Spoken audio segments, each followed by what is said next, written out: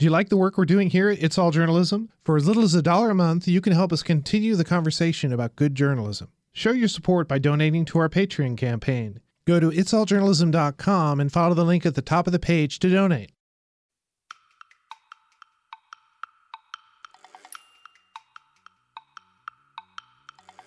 There seems to be an appetite for more in that area. And particularly, people that care about their communities, if there's ways that they're able to work on projects that, help their communities across party lines, there's, I think, more commitment and interest in exploring that in a way that is kind of challenging to do at the national level.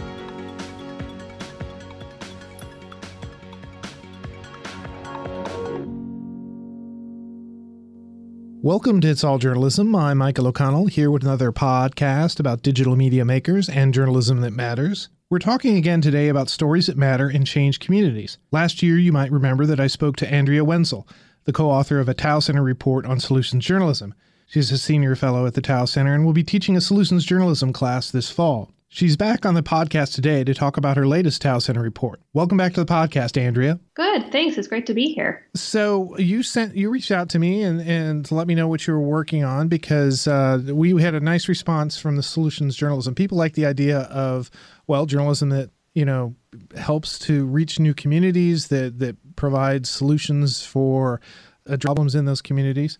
And you'd been working at something in Southern California. That's what our discussion was about. But now you've moved and are concentrating on a report that you just did about a project that was in Chicago. Could you sort of tell me about that? Yeah, no, it was kind of an interesting thing because it followed on from the report that we did about solutions journalism. One of the things that we had found in that study was that people really, they appreciated the concept of solutions journalism, but they also wanted to have more opportunities to engage in different parts of the reporting. This is residents of South LA. And they're saying, we really think this is great, but we'd like to participate more in generating story ideas and then, kind of all the way through the process of production. And the other thing that we had recommended was that journalists might do well to connect more with local community organizations, and that was something that would be good for foundations to support. And I follow what WBEZ does, and so I heard about this Curious City project that they've been doing for quite some time. So it's Chicago Public Radio's one of their programs, and I heard that they were doing a new outreach project, and so it caught my eye because it was a project that was kind of doing some of these things, and that their overall project all along has always been about engaging with the audience and asking them to ask questions about Chicago. But they had decided that they wanted to try to find a way to hear from different listeners than they had been hearing from. And so they were going to do this experiment in outreach where they would try to connect more with community members and also to involve community organizations, and that it was something that a foundation was supporting. So I was like, that's really interesting. I want to follow that. So what was it in particular that they were trying to do? What was the sort of focus of Curious Cities? So maybe I should explain a little bit more about how Curious City works. So the concept is it's a project that uses the Hearken platform, and they invite listeners to ask a question about Chicago. And then once those questions are kind of nominated, then they pick some of them and put them in what they call a voting round. The audience can then vote on those questions, and then whatever question wins is then followed up on, and they make a story out of it. And they often involve the listener in the process of reporting the story. And then so it's kind of an interactive process. And what they noticed, back in probably 2015, their editor was like, this is going really well. We're getting a lot of response. But we're getting a lot of questions from the same areas. We're hearing from a lot of the sort of usual suspect neighborhoods of public radio. So in the case of Chicago, that meant they weren't hearing very much from South and West Side communities that were primarily African American and Latino. And they also weren't hearing from some of the suburbs, which were primarily white. And so they were like, how do we get these folks asking questions? We have this mission of covering the whole region. How can we do that? And so they set up this year-long experiment where they said, okay, we're going to try several different ways of doing outreach, and we're going to see what worked best. And so that's where I came in and started kind of following them around as they did that and kind of trying to find out more about that. Yeah, and that's actually one of those things that I really like about this and about this sort of whole approach that sometimes when you're covering the same community over and over again, and you find yourselves doing the same sort of stories, talking to the same sort of sources, that it actually kind of makes your job dull and makes your content dull, that you're not reaching new voices, you're not bringing new people into the discussion. And I know there's been a lot of talk recently about, how we can get more diverse populations involved in the coverage that we're doing, that the newsrooms aren't just reporting the usual suspects, as you say. So this is something you say that helps to address that. Absolutely. I mean, I think after the elections, there's all this conversation about listening. Like we haven't been doing a good enough job listening to our public, to our audience. And I mean, Curious City, I think, is an interesting case of trying to do that. And they'd been trying to do this, before the elections.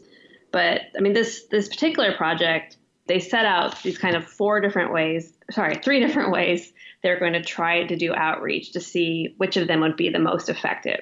And so they tried face-to-face. So they would just basically go up to people, and first they identified what communities are we missing. They said, okay, we're going to go to these communities and we're just going to go up to people face-to-face and try to ask them to contribute questions. And this worked really well. They got some really interesting questions that way, but it was also not very efficient. It's, if you're going into a neighborhood where they've never heard of your radio station, let alone why do you want me to ask a question? It can take a little while to explain that, and it's quite a process. It took a lot of manpower.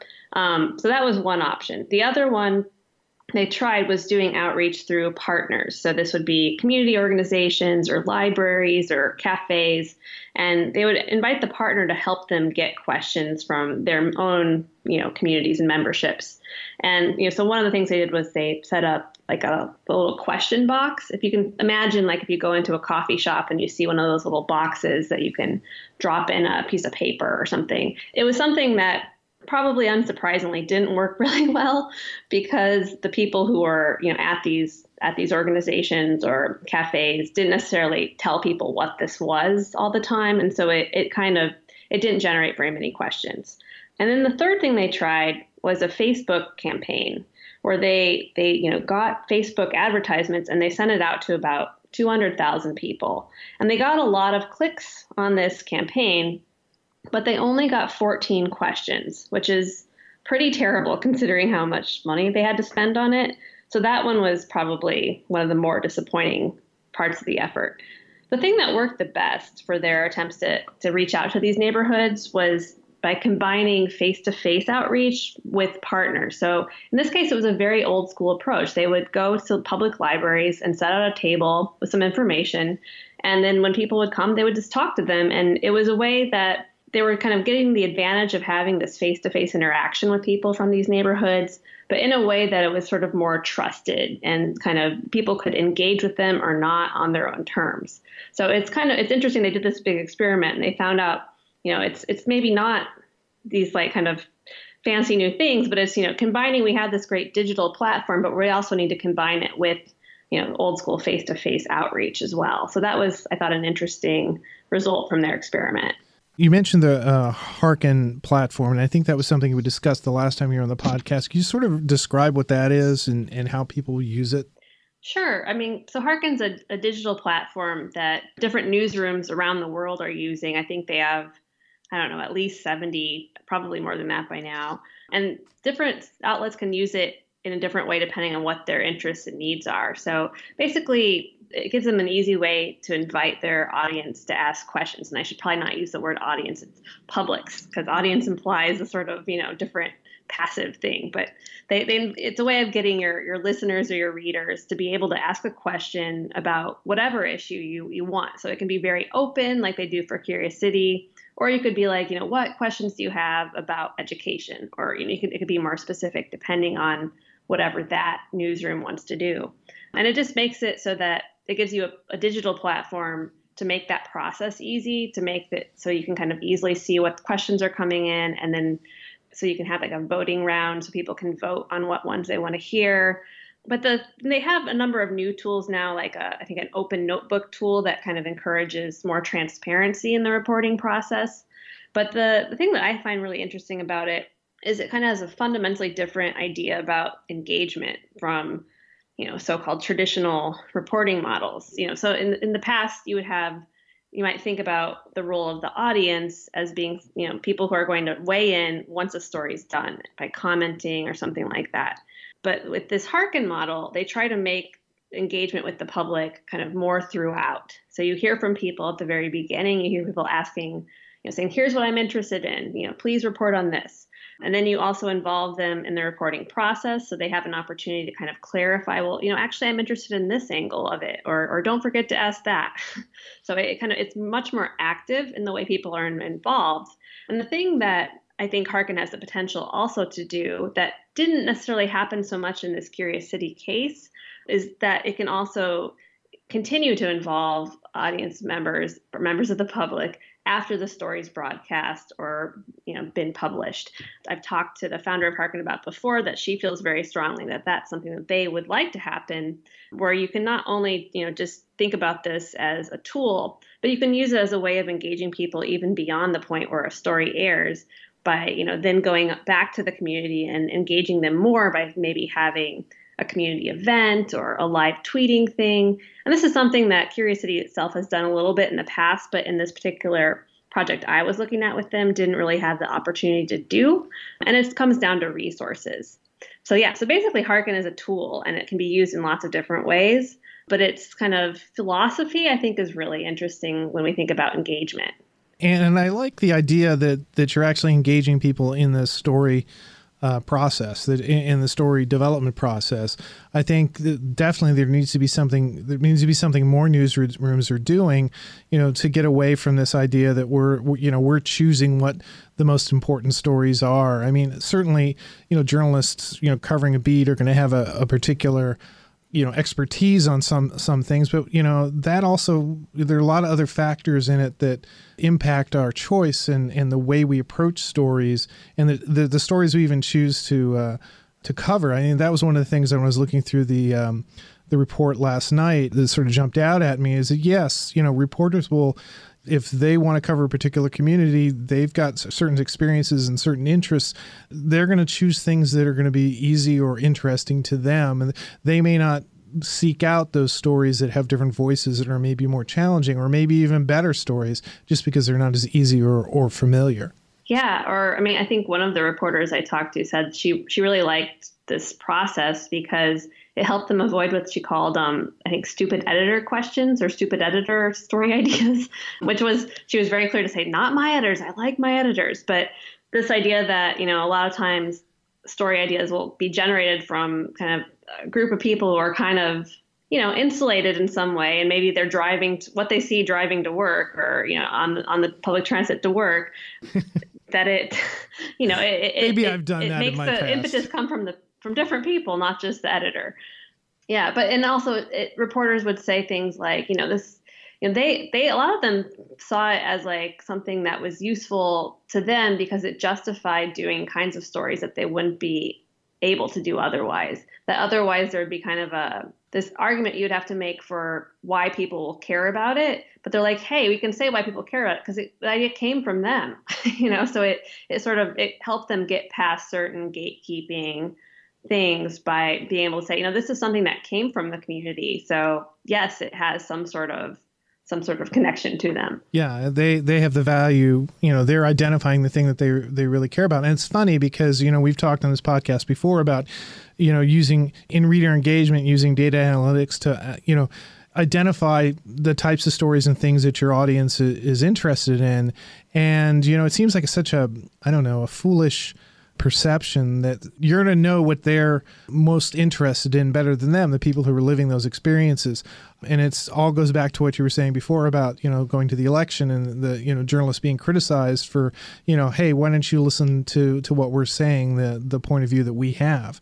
That's something that we really always should be challenging ourselves to do, is to tell different stories, to talk to different types of people, but we don't always do it. Part of it's resources, part of it's laziness. Any opportunity to do that is, I think, exciting. I think it opens up a lot of possibilities about improving the scope and the coverage that we do. So one of the things, you sort of mentioned about setting up in the library. I thought that was really a smart thing to do because, you're meeting somebody on a neutral ground. It's a little different if you're trying to grab somebody on the street. But if you're at a place where people come and are generally comfortable, it's an opportunity for you to show that you're not super scary, that you're not trying to trick them or something, but actually are interested in what they have to say. And then you can listen to their experience. I think that face-to-face is so important in this type of journalism, this type of engagement. Yeah, no, I think the library was a great concept because it makes sense, right? I mean, people have the library kind of has trust and legitimacy already. So by associating with them, they get some of that trust rubbing off on them. And then at the same time, if somebody really doesn't want to talk to them, they could just walk by. They have to kind of make a little bit of an initiative to engage with them. But because they were there face to face and not just only relying on the library, like library staff to tell people about it, they were able to kind of really explain and, kind of talk with people. Why do you want to question? What is this question business? And so they could kind of, explain to people why they wanted to hear their perspective and how they were going to use it and what the process, how it worked. And so it kind of humanized it and made it more comfortable to people. So yeah, I mean, I think that was a really interesting idea. I'm sure there's probably other kinds of institutions or organizations that could work with, but the library was great because it also, kind of puts you in different geographic areas and often it's a place where people from, all around will kind of come to. And it also, I mean, it is a kind of neutral-ish ground where, they're not necessarily associated with one particular issue or agenda or another. Yeah. But of course, the other thing you have to remember is that if you're really looking for a diverse set of sources and voices, I mean, you're really only going to be pulling the people who are going to be coming to a library. I mean, I think there's a lot to be said for making the effort to, try lots of different places, not just settle on one and wait for somebody to show up, but understanding that, some people have jobs, they're not going to come or they're not interested in a library, figuring out different scenarios that are outside maybe your comfort zone, provided they're safe, to talk to people. Oh, absolutely. I think they would agree with that too. I mean, I think they tried to do as much as they could as far as going at different times of day and different days of the week and all of that. But of course you are getting a certain section of people. And, I think having combinations of different kinds of strategies would be the goal. It's just if you're thinking about a limited amount of resources and enough time that you can kind of put for something, that was probably the more efficient way. I think they got some great material just doing face-to-face outreach in different areas, but it's just it took more time. So I think a combination would be ideal. Yeah, and the other thing is, this is an NPR station, correct? So so their scope of who they're trying to get is pretty wide, and not all news outlets are shooting for that wide of an audience. Figuring out, not only who your audience is, which voices that you're missing, that's kind of key. And, it was helpful for the one editor here at this NPR station to be able to look at it from a strictly locality-based data, where she was able to look at here are all the neighborhoods where we've been getting questions from. We know what the socioeconomic makeup of these different neighborhoods are. That's kind of narrow for who we think or who we want our audience to be, and then stepping outside that and try to, go to other communities, not just location, but, to try to find different, social sets of people that you can reach out to. Yeah, no, it's pretty amazing that they took the time to do this. And I mean, I think it's a lot of credit to them for kind of taking the time to step back and really analyze it. And I also think it's important to recognize that foundations should be supporting this sort of thing, because if they want to support kind of engagement in journalism and change, that this is the kind of thing that seems to be productive, because it gives them a little bit of time. They were able to hire an outreach producer to help them with this project, because if they just tried to do it with their existing staff, it would have been probably impossible. So I think that that's something to keep in mind too, that there's reasons why not every station's able to do this sort of thing. But right. If we want to see any sort of change, then it might be something worth kicking up some dough for. So how can things like this and social journalism, not social Germans, social journalism, how can that sort of affect change, do you think? I think just by involving communities in different ways. One of the other things that I think is some interesting trends that I've seen are just people who kind of take the approach of community organizers and really think about, how can we involve people all along this process. I think Capital Public Radio in Sacramento has done some interesting work where they had community coordinating councils that sort of helped them in the production of a documentary series. I know groups like the Listening Post do a great job of this, where they use both combinations of technologies, like things like Hearken or things that you can send text messages, but also having a physical presence in communities, putting up signs in communities. But if local journalism is going to stay relevant and kind of build on its relevance, it'll do well to treat its community well and think about not just certain sections of it. It's a source for ideas, and ideally these journalists will be kind of looking to the people that they're supposed to be reporting for in a more kind of interaction kind of way, and that will not only give them good coverage but also hopefully build their audience and kind of deepen their connection. So how did the Chicago NPR people, the people in Curious City, did they judge the success or failure of their project? I think they were quite happy with the library part of it. It is pretty unique that they were kind of looking at this as an experiment, so they weren't necessarily trying to just have the best net effect. They really wanted to see what works and what doesn't. And so, they learned a lot from the Facebook thing not working, and so that was something that I think going forward, I should say I'm not entirely sure what their current thinking is on it as far as at this particular moment, because there's obviously they have their own resource issues and planning issues. Where I left off, they were hopeful to try to explore things like the library partnership more and expand on that, but kind of just learn from that process and put all of their eggs into the more productive parts of the basket so that going forward they can kind of do it in a way that's more efficient and is sustainable. Yeah, I like the idea that being able to do an experiment on something to improve the way you do your job, being able to have those resources. You say, turning to a foundation to get that to help you out. How can other newsrooms, maybe not necessarily radio, but print or online outlets, how do you think they can sort of adapt this type of strategy? Well, I think there's some things that can be, I think you can learn some things at the abstract from this, as far as, take the digital tools that you have, but also don't forget about offline face-to-face outreach possibilities, which oftentimes are not that expensive. One of the things that I spoke with the Curious City people about that they would probably do differently in the future would be, just make some flyers or something. When you go out and talk to people and try to do this sort of outreach, give them a simple flyer or something so that they can not only participate in the asking questions and that side of things, but also that they know where to listen to the program and, how they can get involved if they want to tweet about it, or, maybe there's going to be a community event. But kind of some of these more grassroots approaches, I think can be really beneficial and aren't necessarily going to be as costly as some other things are.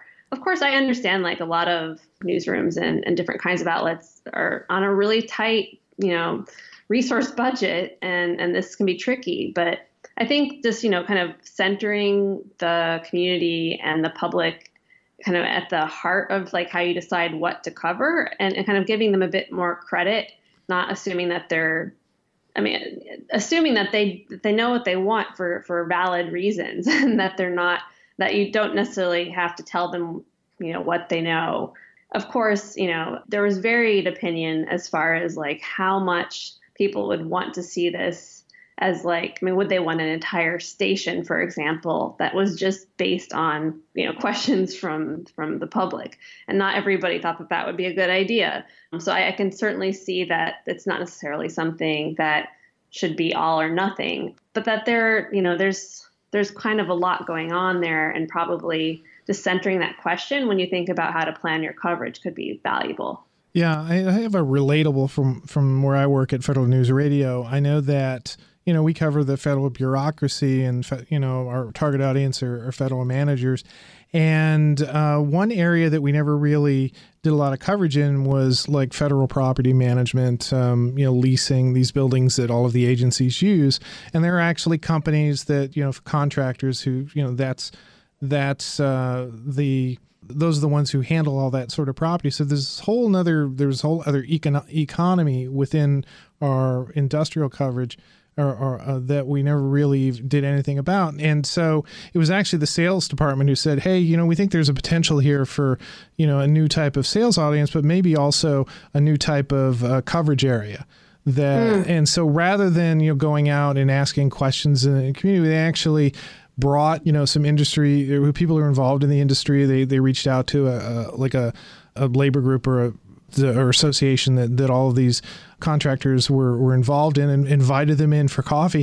It wasn't anything more formal than that. And they just, spent a couple hours talking about, what are the issues that you're interested in? What types of stories you think would like to read or think would reflect well on your industry and that our readers would be interested in. And so we were able to generate story ideas out of that. And then, of course, the salespeople could then sell them ads, et cetera. But what was more important is it was sort of exposing to us in a very informal way to a different type of story that we didn't necessarily cover, but that had a great deal of value in a larger audience. So, just identifying those things and look for situations for you to listen to people who could be your sources, people who could be the community that you're reaching out to. Yeah, no, that's a great example. I mean, I think people sometimes get intimidated by like the idea of like, say, doing a focus group, which is kind of sounds a little bit like what happened there. And it can be just like, let's have some people in and have coffee and talk about what they'd like to hear more of. I mean, it doesn't have to be a sort of massive project. There's different scales and ways of doing these things. But I think just, being open to knowing that we need to know what people want and ask them sometimes directly, I think is a good first step. Yeah, no, sometimes listening isn't just like showing up somewhere. Sometimes you have to go hunt people down, think about what types of questions you're going to ask.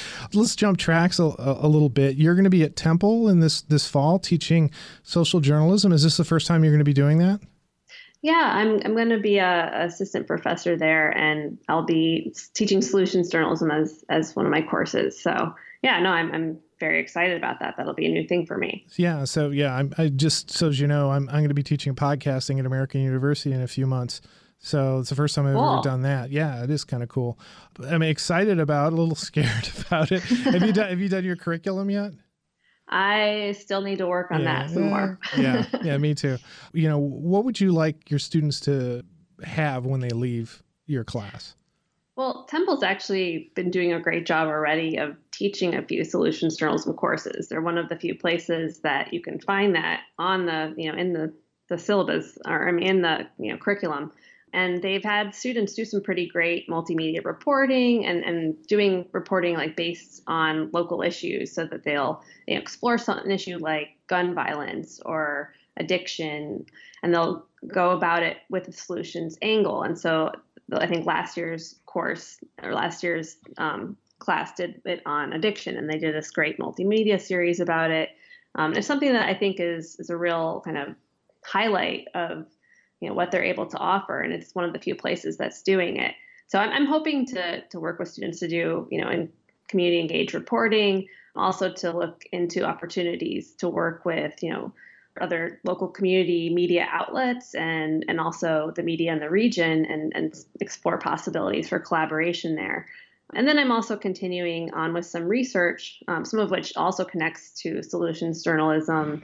I'm currently working on a project in Kentucky where we're trying to understand what does political polarization look like at the local level? Like, what does that kind of abstract concept mean in people's daily lives? And what does it look like for local media and local journalism? And are there potentials for local news to be places where people are able to connect across lines of party or demographics?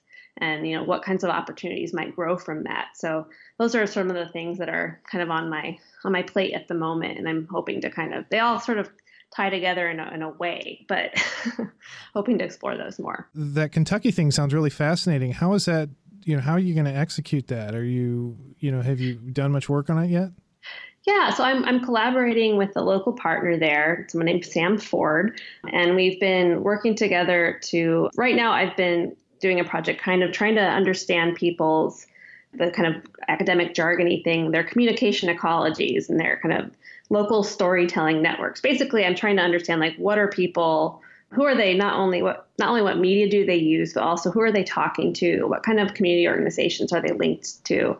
And then looking at, are there things that are shared across party lines? So do they all go to the same church, or are they all reading the same local newspaper? And are there any opportunities to kind of build off of that possibly through engagement projects? So we've also been talking to different local media outlets there, trying to find out if there might be some potential for projects going forward. We want that to be something that comes from them. So we're going to be organizing a workshop probably at the end of the summer and early fall, where we're hoping to bring together different media outlets and also kind of regional players in these issues, and see if there might be something that they can do as a collaboration going forward. Yeah, that's kind of right at the sweet spot of a lot of what people are talking about right now with what's going on with the political coverage and the way people are consuming their political news, is how divided it is. But finding solutions, especially at a local level, I think that you're going to find a lot of those solutions there, because I think that's where we've seen a lot of starvation as far as news goes. People are relying on cable news and large newspapers, but they may not be getting the same sort of local feed that they used to get when the economy was better.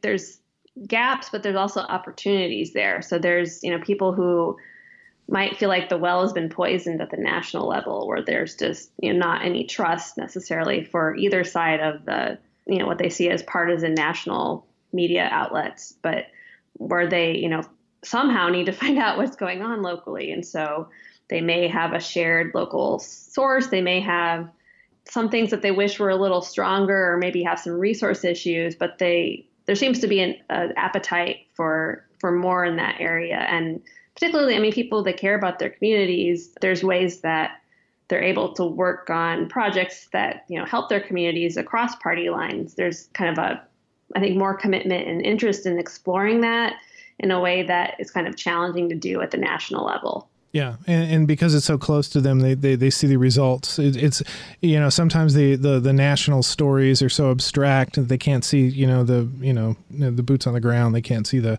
actual benefits of something they may have voted for or voted against. But actually seeing something in your community that maybe you can actually, even you or your family members can participate in, and the experience of that can be so meaningful and reinforcing for, more local journalism, better coverage, better, things like that. That's the nice thing about that. It just sort of self-propagates when it works well. Yeah. And it also, I think, allows us to get at some of the rural, urban, or rural small town issues. At least for this project, we're looking at a small town and then a more rural area, and just looking at the issues in rural journalism that I don't think get talked about quite enough. It's been really interesting, and I'm looking forward to kind of exploring that some more. Cool. Well, I'm going to have to check back in with you when you wrap that up. When's that going to happen? Hopefully we'll be able to share the findings of what we have and do the workshop around September, but that's still a little bit tentative. Cool. Well, we'll check back in with you. Andrea, thanks for reaching out, letting us know that what you're working on. Solutions journalism is really kind of a fascinating thing for me. I think we all want to do journalism that makes a difference. It's nice to see different ways where we can involve the community, and actually the community actually sees the benefits of the journalism that's going on near them. Cool. Well, thank you so much for the opportunity to chat about it. No problem. Next time on It's All Journalism. And so one of the things that got added, I think, in this last version is that when you make an incorrect answer, you get some feedback that tells you why you were wrong. So if you thought something was fake, the feedback to you is, this is what you missed. Right? So the idea is that we're not banging you over the head saying, dummy, this is what, but that's a little piece of information that hopefully people then take forward. Be sure to join us next week when we talk to Robert Hone and Maggie Farley of the American University Game Lab and Studio about Factitious, a new game that helps people identify fake news stories. You've been listening to It's All Journalism, a weekly podcast about digital media. Find out more about us and download past episodes at itsalljournalism.com. You can also find us on Apple Podcasts, Stitcher, SoundCloud, Google Play, and Podcast One. This week's episode was edited by Nicola Grisco. Amber Healy provided our web content. Nick Dupre wrote our theme music, and I'm your host, Michael O'Connell. Hey, I've written a book. You can order copies of Turn Up the Volume, a down and dirty guide to podcasting on our website. Visit itsalljournalism.com and follow the link at the top of the page. Isn't it time you started your podcast? Do you like the work that we're doing here at It's All Journalism? Now you can show your support on our Patreon page. Follow the link at the top of our website and donate. For as little as $1 a month, you can access exclusive content and receive updates about upcoming episodes. Donate a little bit more, and we'll send you a cool swag like our It's All Journalism mug or a signed copy of my podcasting book. There are even opportunities for you to submit ideas for future shows or even appear on an episode. Go to itsalljournalism.com and click on the Patreon link to find out more. It's All Journalism is produced in partnership with the Association of Alternative News Media. Thanks for listening.